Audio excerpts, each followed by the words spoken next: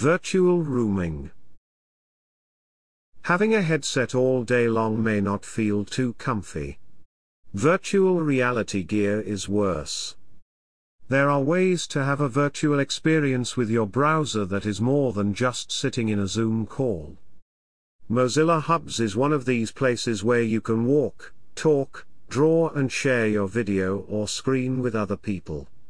It's not exactly a whiteboard drawing experience, but we are gradually getting there.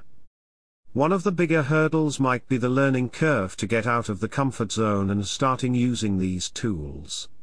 First, you feel like a fish out of water. And that's a wonderful feeling if you can appreciate it. You're learning and experiencing something new.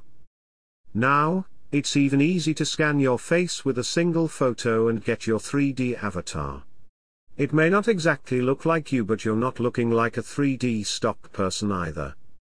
This puts me thinking, when are we starting to call it virtual rooming or just rooming?